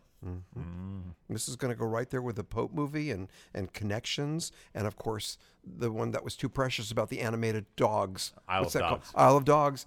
I'm putting it there. And Is and this the Good worse than Liar. And the Good Stowaways? Liar. I think Stowaway was a better movie. Don't you? I think Stowaway was a better. They're even to me. Yeah. They're both like. Ugh, I'll never watch these movies again. Okay, wait a minute. Okay, Isle of Dogs was. That's To me, that's one the bottom. of all the movies we've critiqued. That's the worst. Well, it's the one that I think we can both agree on that we didn't like. I mean, some have been polarizing, like Mother, like I liked, you didn't, Right. whatever. But I think we could both agree that we did not like Isle of Dogs. This is definitely at the bottom of the list, toward the bottom. The Good Liar, I didn't think was a bad movie. It was just unmemorable. We just can't remember it. That's Yeah, all. it's kind of like what I mean. It was just kind of I don't know there. But what was the movie that we saw? Oh, Greta. Thank you. I knew you were going to bring Greta up. Thank you. I dislike Greta was more of a disappointment for me because of who directed it and also who starred in it. I thought this was going to be a nifty thriller, but you thought it was so-so. It was okay. Greta, yeah. But for some reason, I was flashing on Greta as I was watching this. Woman in Peril. It feels similar. Yeah, it does. It does. A bad movie, but some characters that you really should be caring about more just than don't. It just feels clinical. It didn't feel connected. It's a very brown movie. This movie? Yeah, it was browns. A lot of darks and browns and moody. This movie also, stylistically, reminded me a lot of Requiem for a Dream. And have you seen Requiem? I don't think you have, right? No. There's a lot of fast cutting in certain things. Like you'll have a dialogue scene, and then people will start taking a bunch of drugs. It's a movie about drugs and how it impacts their life. And it will have a lot of these rapid fire cuts with sound effects. And this movie was doing a lot of that same thing with these like rapid cuts, that extreme close-ups, and like boom, and it had these kind of weird sound effects. And that because of that, there's a disconnect. Maybe A but disconnect to the characters. Well, I didn't feel like that in Requiem for a Dream, but I felt like here it was trying to pull from all of these other sources and didn't have a voice of its own. Yes. It's an homage. We get that. It's a tipping the hat. It's a wink to Hitchcock. But that alone does not a movie make. And I think, okay, so as we're kind of explaining a lot of this, that's where Tarantino differs, right? Tarantino is making his own movie, but he is referencing other things. He's paying homage to other things, but it's within the context of his own story. Right. And he's going, I'm going to fit this thing in here, but I'm still telling a different story that has nothing to do with any of these others. It might fit stylistically with a lot of these 70s movies that you've seen, but it's my movie. But I'm going to talk about some of the other things. And that's why it works so well. And that's what works with his movies. Yeah. Whereas this movie just feels like there were a bunch of these kinds of movies. I feel like the 90s had a bunch of these kind of movies, like Sliver and like a lot of those kind of The Hand That Rocks the Cradle and that same kind of thriller. Woman in Peril. Yeah. Yeah. For some reason, I was even flashing on Wait Until Dark. Yeah. A little bit. It's just, this is just horrible. What a waste. I keep going back to the cast. These are people we really respect. These actors. And it was so... I didn't think that the big aha was such a big aha. I did not care. I wanted a big twist that, whoa, I didn't get that wow at all. And I knew the last scene was going to be, an aerial shot of her outside. Yeah, me too. Ooh, she's no longer going to go. She's taking care of her own demons. And now she's more whole. She's better off having gone through this experience. Man. It was a troubled production. Did you read about that? No, I didn't. Yeah, they actually brought in a different director. They did a lot of reshot. They knew they had a mess on their hands. They reshot certain scenes. I'm jumping ahead, but even with Anti-Wave, I once again, and it's I don't not think a this cop, is Anti-Wave. and I don't think it is either. But I don't have much to say about that because I didn't care. But it's not Anti-Wave. Here's the thing. kind of the biggest insult you can give to a movie, and we've done this before, is I don't care. Mm-hmm. And I mean, there's other movies that it's like, okay, with Mother, for example, you actively hated it, and you responded to what Aronofsky was doing. Yes. And I would even argue, I hope you can appreciate this, that even though you might have not liked it, right, you can identify things that he's doing and maybe appreciate, I like it, that was a failed experiment, but I see what you're doing and just don't care for it. And I would intellectually get it as an extended metaphor. Right. So I got that, and I do it. Let me give you an extended metaphor, not just about Mother, but about what we're dealing with.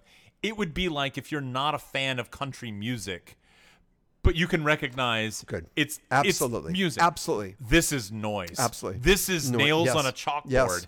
And it's like this is not melodic. This is not working. Right? You're right. Is that fair? You're right. Absolutely. I can respect Mother, even though it wasn't my cup of tea. But as a metaphor, I got it. Yes, of course. So even though we bantered back and forth and I didn't care for it, but this was just horrible. It was. Don't you get angry? No. Did you get angry? I get angry. I get bored. You get bored, but why was this? Why does this happen? I don't know. Yeah. Money shots. Yeah. There was a cool money shot that I had. I wonder if we have the same one. My money shot was toward the end of the movie. She comes downstairs, and you were talking about the staircase was prominent throughout the film, and there was a shot of her coming downstairs, and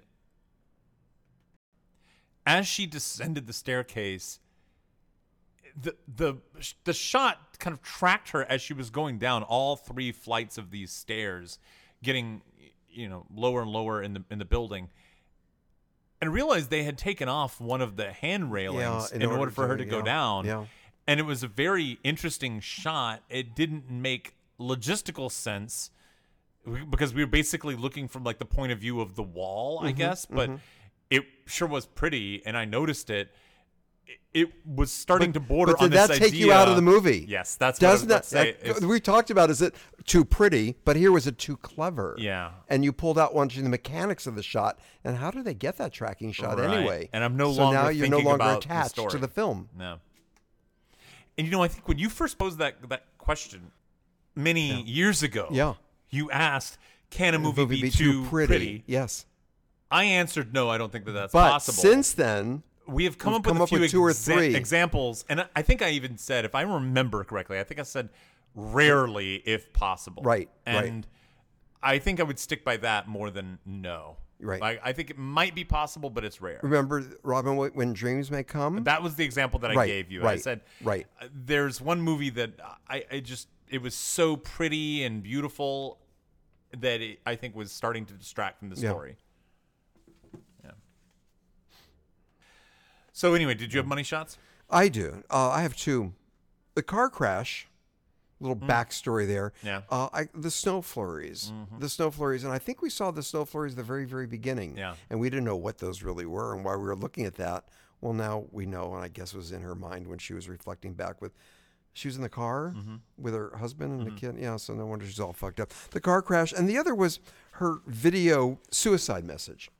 Oh, really? Yeah, well, you didn't like that, did you? No, that was not a money shot for me. Yeah, we had a split screen where we saw her talking to the camera, and then we saw what she looked like on tape, just kind of saying goodbye, and it was a message that she's going to end her life or something, and she should have. I did like the shot of her car flipped upside down, snowing in her living room.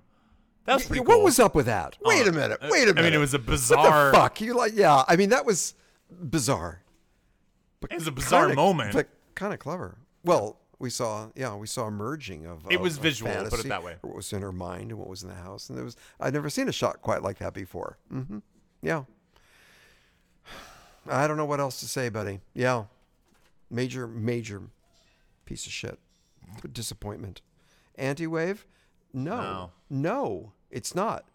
She, again, like I broached a few moments ago, she's better off for having gone through this experience. I guess she's And more there's whole. nothing about this movie She's that feels anti-wave to me. She's more whole. She's more complete. The police finally believed her. Yeah. And she could drive off at the end a better person.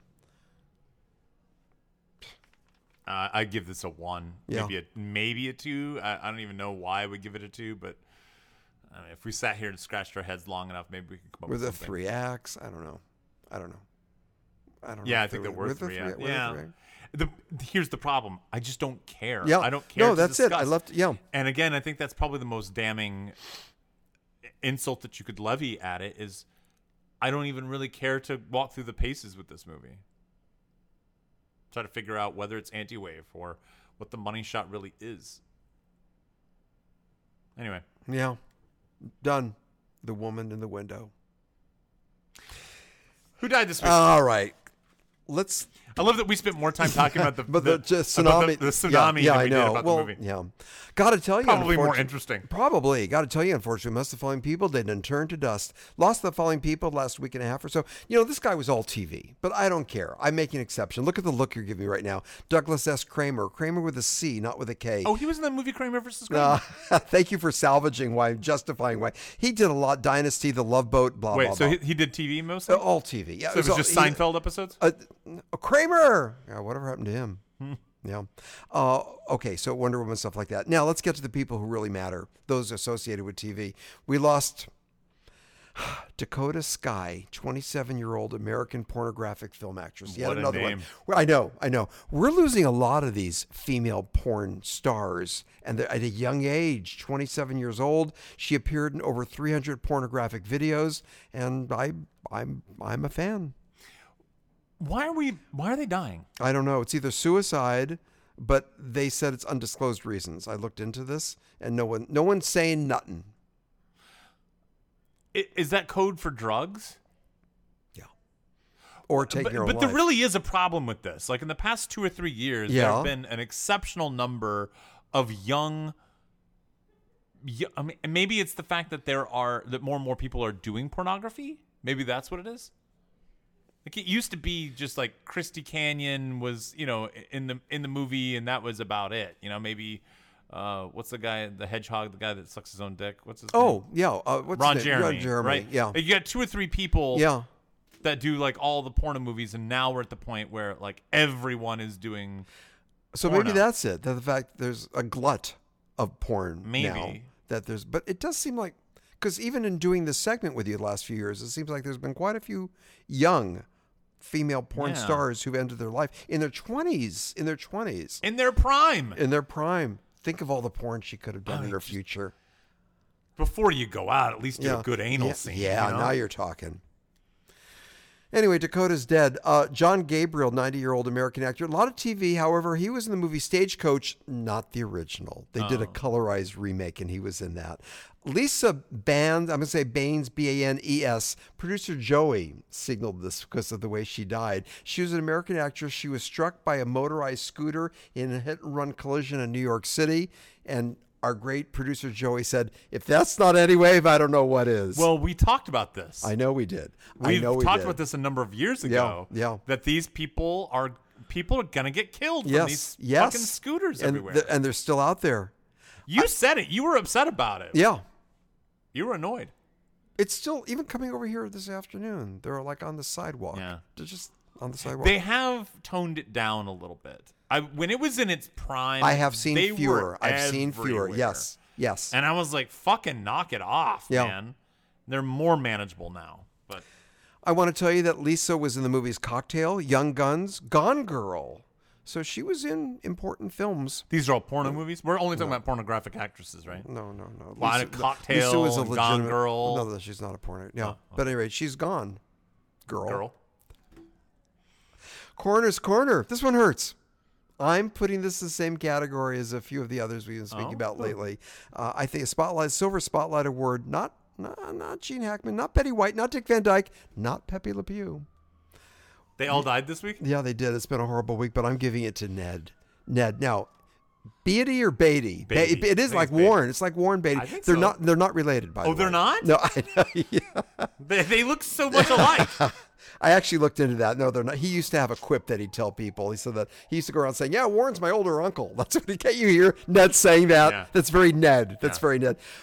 You know, I want to say I read a lot of personal accounts about what a nice. You can feel that. What a nice guy. Yeah. And American actor. I want to for the network Deliverance, which we spoke about recently. His performance in Deliverance is fan-fucking-tastic. And the whole movie, not just a squeal like a pig. No. Not just that one segment. Because the whole. And we talked about it when we reviewed the movie, but he's mildly annoying at the beginning, and he's the problem at the beginning, but in a realistic way. Of like, Yes. okay, this guy's a pussy, he's a wimp, he's not going to be able to handle this whole thing. They're going to have problems with this guy not handling himself down the river, right? And we're seeing him through the eyes of Burt Reynolds, who's the master of the river and the huntsman and everything else. Yeah, it was a bow and arrow. Right, and it's like, okay, I'm gonna fucking kill this guy Yeah. if he doesn't knock it off. Then the whole squeal like a piggy scene, which is, I mean, some of the best acting I think that's been put to cinema. Just absolutely incredible. And then after that, his whole performance changes. Yes. And he becomes, I mean, a different aspect of himself. It's like he realizes that everything has changed now. And it's really an incredible performance. I wonder if he was nominated for an Oscar for that. I'd be curious to know. I do have in my notes he was nominated for an Academy Award. I bet that was it. I wonder if it's Deliverance. You look it up while I say a few more things. Besides Network, Deliverance, he was in Superman, and he was, of course, good in Superman too. Yeah, it was cartoonish, but it was fun. Yeah. And he's a character actor, obviously. Right. He's not a leading man, can't carry a film. Character actor, particularly in the 70s, and additional films include Toy Story 3 and Rudy. I forgot he was in Back to School. He was in Back to School and 2 Emmy Awards, nominated for an Oscar. He was nominated for Network. Oh, for Network. Yeah. He has that monologue. He does a soliloquy in Network. Mm-hmm. Not the Mad as Hell. That was something else. But at any rate, and again, I want to go back to this because somebody was writing a reflection of his life, and that just like Sidney Poitier, which I spoke about a few weeks ago, that Ned would be out watering his lawn and would wave at people when they smile at him. And can't you see that? You're not surprised to hear that. Not at That's all. how he was built. That's what the guy was all. What a life. What a character actor. What an incredible actor. And was gone. Man. 83. What a life. Only Ronnie Cox and who else do we have? John Voight. Voight are still 2 out of the around. 4. 2 out of the 4 are still alive. We actually saw Deliverance twice together. Once for the podcast. A few years ago, we watched it at my place years ago. Yeah. Yeah. What anyway, Ned. What a loss. And he was still acting. I mean, he was still doing movies. He was in Toy Story 3. Yeah. I mean, he was still doing some movies recently. Although Toy Story 3 was 2010. It's funny you say recently. Yeah. It's like well, I mean, 11. more I than know what you mean. Deliverance. Yeah, right? Be out of the 70s and 80s. That's Yeah, what but you're he was saying, doing some other stuff even more recently than that. Right. Yeah. Anyway. The Candle Corner, celebrities' birthdays for the week. I want to mention Natalie Portman is 40. Michael J. Fox is 60. Aaron Sorkin, your favorite writer, is 60. Johnny Depp, 58. And Richard Sherman of the Sherman Brothers, Mary Poppins, Chim Chim Cheree. Oh, okay. They did all the way. Yeah, he's 93, Richard Sherman. We wish them all a very happy birthday. Want to do some top 5? Top 5 and hit it, Vern. It's time to give a listen, you little creeps, to our top 5. Top 5 this week is top 5 Window movies. window movies. Oh, I've got one metaphor. Don't need going to here. define that. Well, Let's get actually, I'd like to going. talk about. Yeah, okay. My number 5. Wait a minute. My number 5 is a Ned Beatty film. Is this the one that we've talked about that we highlight? We did not mention it. Because you said it's a Ned Beatty film. It's a Ned Beatty film. You ready? I think so. Is it a movie I mentioned? It's called Deliverance. Have you ever heard? No, I'm kidding. No, I don't know if you've seen this movie. But I think he plays the bad guy in the movie. But the movie is from 2007 called Shooter. Shooter. Yeah. It's a Mark Wahlberg movie. It's a sniper movie. Yes. And I forgot he's in it. Wait, window? Yeah. So you might think, well, where's the window? They do this whole big like spiel about how Mark Wahlberg's character is set up. He's blackmailed to be a shooter, but meaning an assassin, like a sniper. Yes, and he shoots somebody like a president or something like that. Some sort of, I think it was a president. But the sniper has his gun like dangling out of the window where he's shooting from. And they make reference to it like snipers don't do that. They back away from the window. They're inside the room. They don't have their gun dangling out of the window like in the movies. And they make a big point of like him shooting through this window. And that's where the key scene takes place. It's all shooting through this window at this politician who's like taking the big stand. Anyway, but that's a little interesting point for snipers is that they. Oh, it really is. That's a good point. Yeah, and I saw Shooter. Did you really? Yes, I did. It was on TV a couple years ago. It was good. I liked it. It's a good little solid. movie. It's a good movie. Yeah, it's a popcorn movie for what it is. It's good, right? Yeah. Absolutely. Yeah, very nice. Hey, but I want well for window. My number 4 movie. Have window movies. First, I want to mention the Black Widow. Wait, did we say widow or window? We said widow. Oh no, my top 5 are widows. Like that's what I did. So we're doing widow. Yeah. He shot through a widow. She widow. was standing there, and in Shooter, he had to snipe a bullet right through the widow. Her husband had died earlier from cancer. Yeah, that's what I said. Good. I had that all. I was rehearsing that for like a week.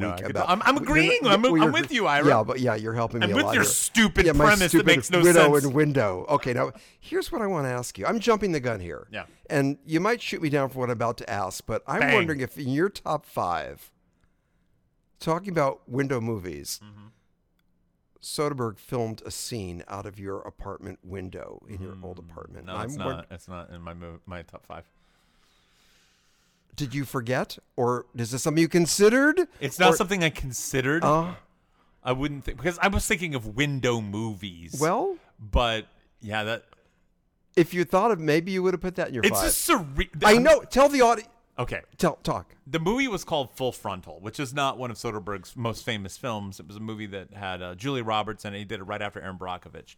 There is a scene early in, it's like still, the credits are still running. And there's a scene where one of the characters is getting up out of bed. I think there's a woman that's still in the bed or something like that. But he's getting up out of the bed and leaving. And it kind of comes back over and kneels down to her and says something. And there are a set of windows behind them, and you can see buildings in the background. And as we were watching it, I paused the movie and turned to Joanna, and I said, "That is right there." And she went, "What?" And literally, we were sitting on the couch where the camera would have been placed. I mean, if we could overlap those 2 time periods, the camera would have been right between me and Joanna. Like, it would have been in my lap. Like it would have. We existed in the same physical space at the same time. Soderbergh was in your home. Oh, for sure. He was in your apartment. How could it not have been? Right. Yet you still chose to move. Yeah. The fuck out of here. He chose to move. He's not still there. Anyway, that's an amazing story. Really all right. I'm stalling on my number 5. It's a metaphor. Okay. And because, again, earlier I said, do you have any metaphors that are all literal? This is the only one where it's not a literal window. And what I want to suggest, either you're going to nod or roll your eyes. The movie Flatliners, the original one, the first one, 1990. Joel Schumacher, I forgot, directed that. And it was a window into experimentation beyond death. I would agree. Are you cool with that? No, of course. And then I thought about that, not a literal, but a metaphoric window. And then I thought, well, actually, even Stargate might have even been better. Stargate was on my... because that's an actual window into another dimension. Yes. But I'm still going with Flatliners. Again, this was the first one, the better of the 2, but that's for sure, with Kiefer Sutherland and Julia Roberts and and other people too, and that's my number 5. Now, I'm going to go the same way. Kevin Bacon, that's it. Kevin Bacon. A little window into somebody's thoughts. Is this your number 4? 2010, Inception. Where you're getting a window into their dreams. That's good. Yeah. That's good. Yeah. Did you love that movie? I liked it. You know, I saw it a second time, and I liked it more the second time. The first time I was kind of like, what's happening here? It was just a little too much. And the second time, it's okay. It's good. I like the top spitting at the end. My number 4. Yeah. Oh, we're not playing the year game. By the way, Flatliners, the first one was in? Flatliners was 1989. 90. You're within a year. Number 4, American Beauty. Now, let's talk about this. I'm going to make the argument that there was a window motif throughout the whole film. We see the kid with the video camera. I think that's a window in and of itself, like him looking at the world through the video camera. Yes. So would even say literal and metaphoric. Yeah. Right. In that sense, it's definitely a window movie. And that wonderful scene we spoke about recently, Robert, the fast food restaurant, pulling up the window. I would agree. That's my number 4. Kevin Spacey, Annette Bening, Conrad Hall shot it with wonderful, gorgeous cinematography. That's my number 4. My number 3, I'm going to kind of...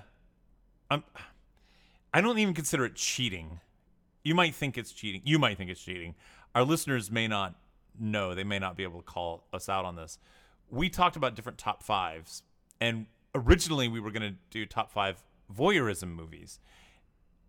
And you pointed out, no, we've done voyeurism movies.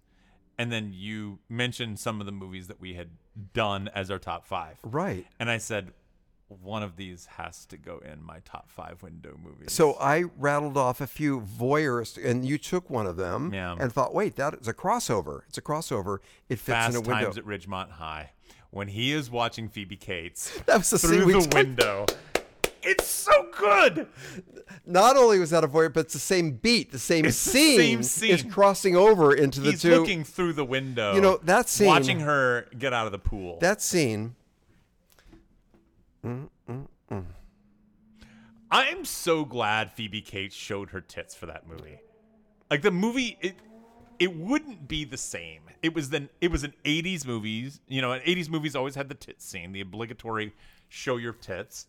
And I mean, they would have, and I think in the 90s they would have cut around it. They would have shown her over the shoulder or something like that. But there's something to that scene. That whole sequence. Was he in like a dressing room? There was like a changing room. Pool room. Right. And he was jerking off in the pool room. And it was actually his fantasy, right? It was him walking up to her in a full suit and everything, and her just unsnapping her top. It was great. It was great. Yeah. I love how you did a crossover with that. Yeah. Voyeuristic Couldn't help. window movie. Couldn't help. Love it. My number 3, The Girl Next Door. Now, first of all, the year. Let's first do the year. Do you remember the Girl Next Door? This is the movie with the high school guys? Yes. And the former porn actress. That was 2005. 4. I love it. You're within a year. I love that you do this. I want to say that there are a lot of movies that fall into this category and about looking through the window and seeing the girl next door. Yeah. But this one kind of stands out for me in the fact that the character, she was a former porn star. Yeah. And I liked the movie a lot, so I think that was an important window movie. That's of the girl a really next door. good movie. It is. It is. You turned me on to it a few years ago. It's a great one. Yeah. That's my number 3, The Girl Next Door. Okay. Earlier, we got a window into people's dreams. Yes. Now we're going to get a window into their soul. A chance for you to explore what it's like to be John Malkovich. 1999's Being John Malkovich. That's really good. Yeah. That's very good. Right? Yeah. So if anybody hasn't seen Being John Malkovich, you go to the 13th and a half floor of this building, you open up a door, and you go in, and you end up in John Malkovich. Yeah. And then you get dumped on the side of the New Jersey Turnpike. Who directed that movie? It was written by Charlie Kaufman, and it was Spike Jonze. It was Spike Jonze. Yeah. Did he do Her? Is that the same guy who did Her? Yeah. Yeah. See, those are fucking movies. Yeah.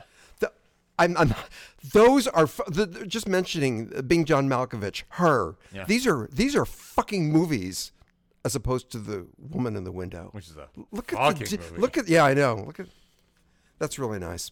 Well, for my number 2, it's a gimme, and how could I not include it? Rear Window. I had to. I got didn't make you. it my number 1. 58? 54. 54. Alfred Hitchcock. We have Jimmy Stewart and Grace Kelly before she became Princess Grace. Oh, man. And Gorgeous. She's gorgeous. The movie is incredible. Raymond Burr is in that film too. You know, one thing that I noticed when I was so when we were watching Chaplin, they would make references to all of these actresses, and Mila Jovovich was one of the actresses that Charlie Chaplin was married to or banging her on the side or something like that. And I was like, okay, let's find out who this actress really was back in the 1920s or 30s, whatever. So I would pull up these images of the actresses, and they were not Mila Jovovich, right? They were kind of horse-faced and like all right. But this was somebody who was really considered beautiful back in the day, and was kind of like, I guess, whatever. Grace Kelly. Yes. I mean, she would be a knockout by today's standards. Yes. Just a specimen. Yeah. Like, here is one of the most beautiful humans who has ever walked the earth. Agreed. And just classy. Okay. Yeah. Was that your number 2? That's my number 2, Rear Window. What a smart, intelligent, novel premise. Hasn't been done before. Mm-hmm. That movie's not paying homage to anything else, I don't think. Maybe there was a couple of winks earlier, Hitchcock. I'm not sure. I don't think so. But it was so novel and unique and smart. And fun. Intelligent. Yeah. Well made.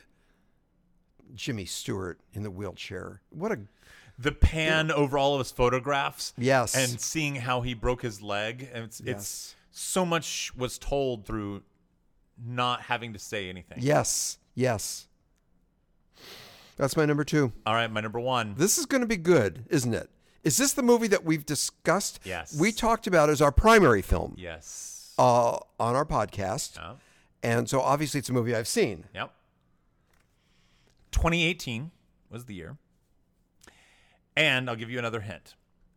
The whole movie was just windows.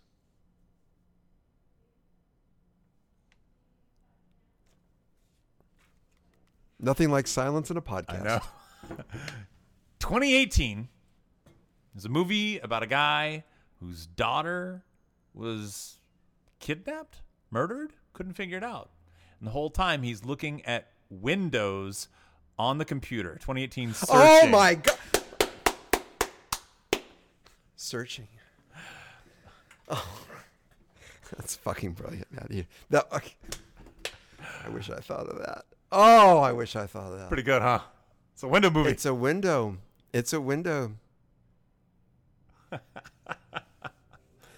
really good. I also thought Don't Fuck With Cats would fit into that category, but I thought, you know what? This is better. Searching is better. Oh, you're right. Don't Fuck With Cats. Same thing. Yeah. Same thing. Yeah. No, Searching was better. See, that too was such a novel, unique film, and it was well made. It was well made. It was very well made. It was a clever really enjoyed premise and did a great job with the execution. Yeah. Searching. What do you got? Wow. That's kudos to you, my friend. Thanks, buddy. This is a movie I don't think you've seen. I mentioned it about 2 years ago, and you were not familiar with it, with Bryan Cranston. And it's called Wakefield. I don't think you've seen it. I don't think I've seen it either. By the way, the year is 2016. Bryan Cranston's character, married with family, and he's just fed up. And so he goes into the garage, where upstairs in the garage, there's an attic with a window. And he can peer through the window and watch his family.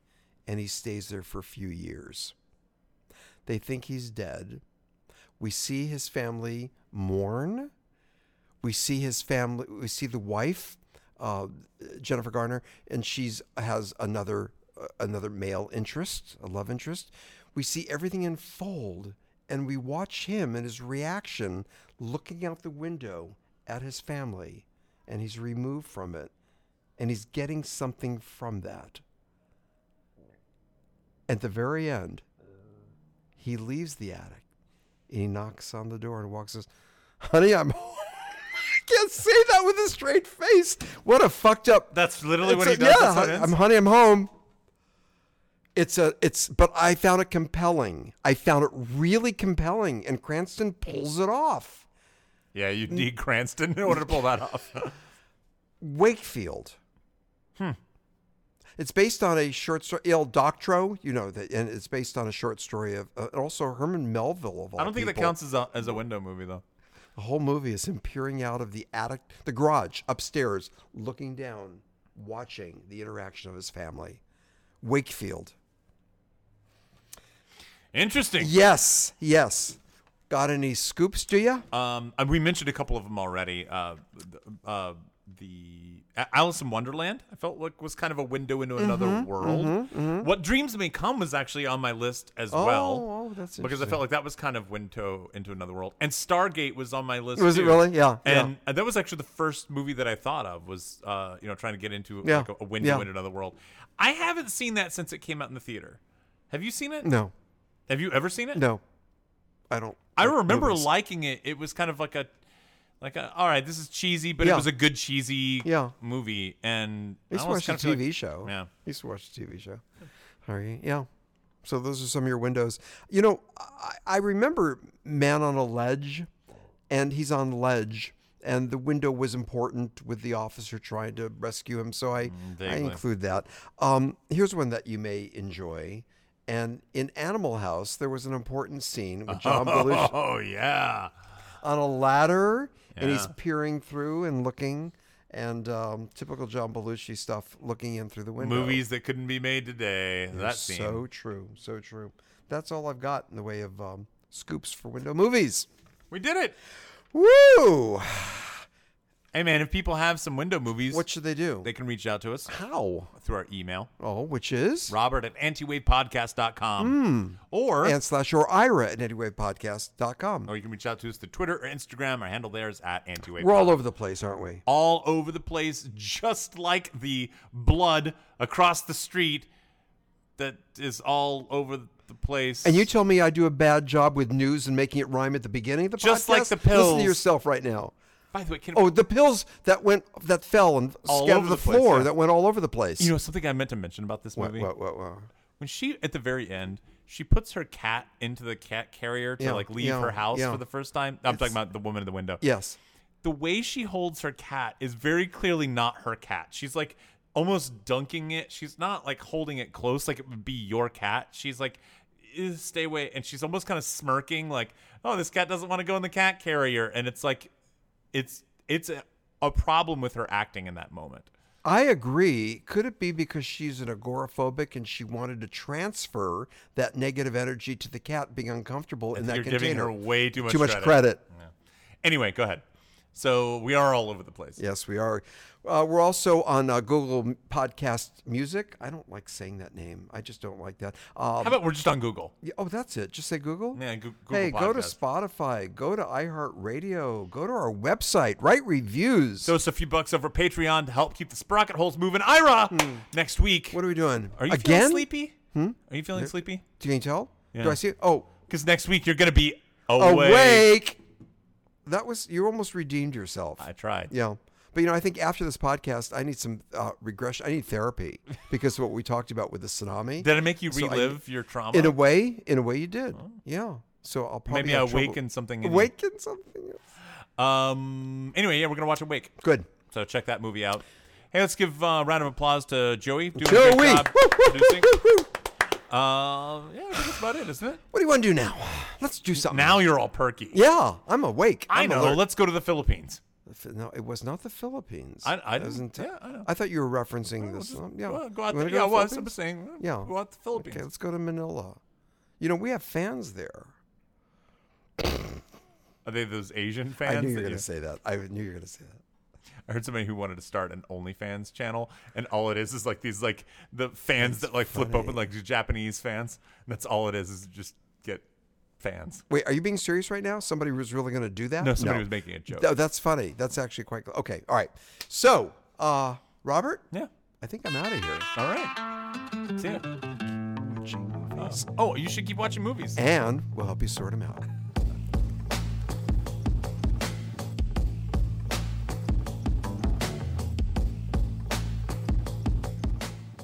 What a piece of shit this was.